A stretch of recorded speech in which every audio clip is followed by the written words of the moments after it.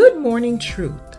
We have all had to, at some point, embrace something in our lives that was unexpected, that took us by surprise, that upset our well thought out plans. Just imagine how Mary, the mother of Jesus, must have felt being given the news that she would have a baby.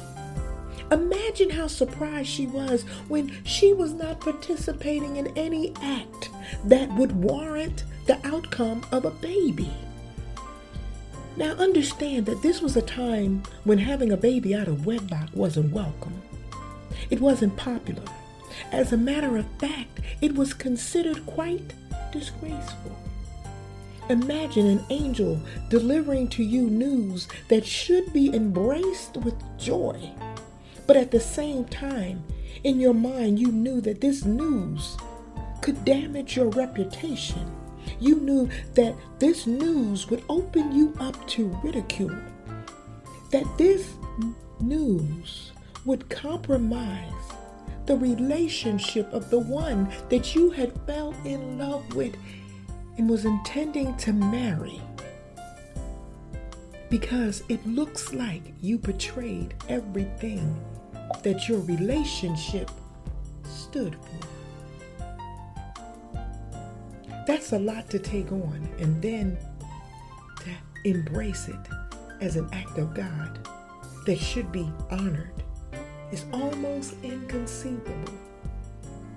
Let me tell you what I have come to know, and that is that our faith in God will prompt us to open up our hearts and souls to be used by God.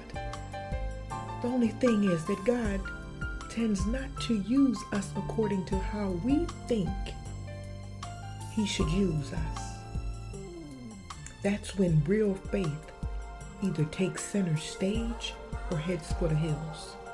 The scripture tells us that Mary's response was, "I am the Lord's servant. May your word be fulfilled in me."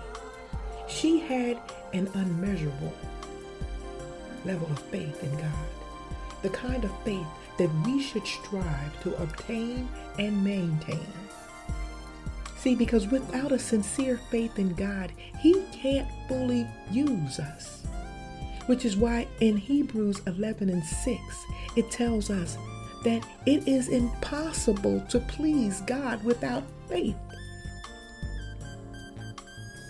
God's faith is obtained as we draw nearer to Him and is undergirded in our belief in His existence.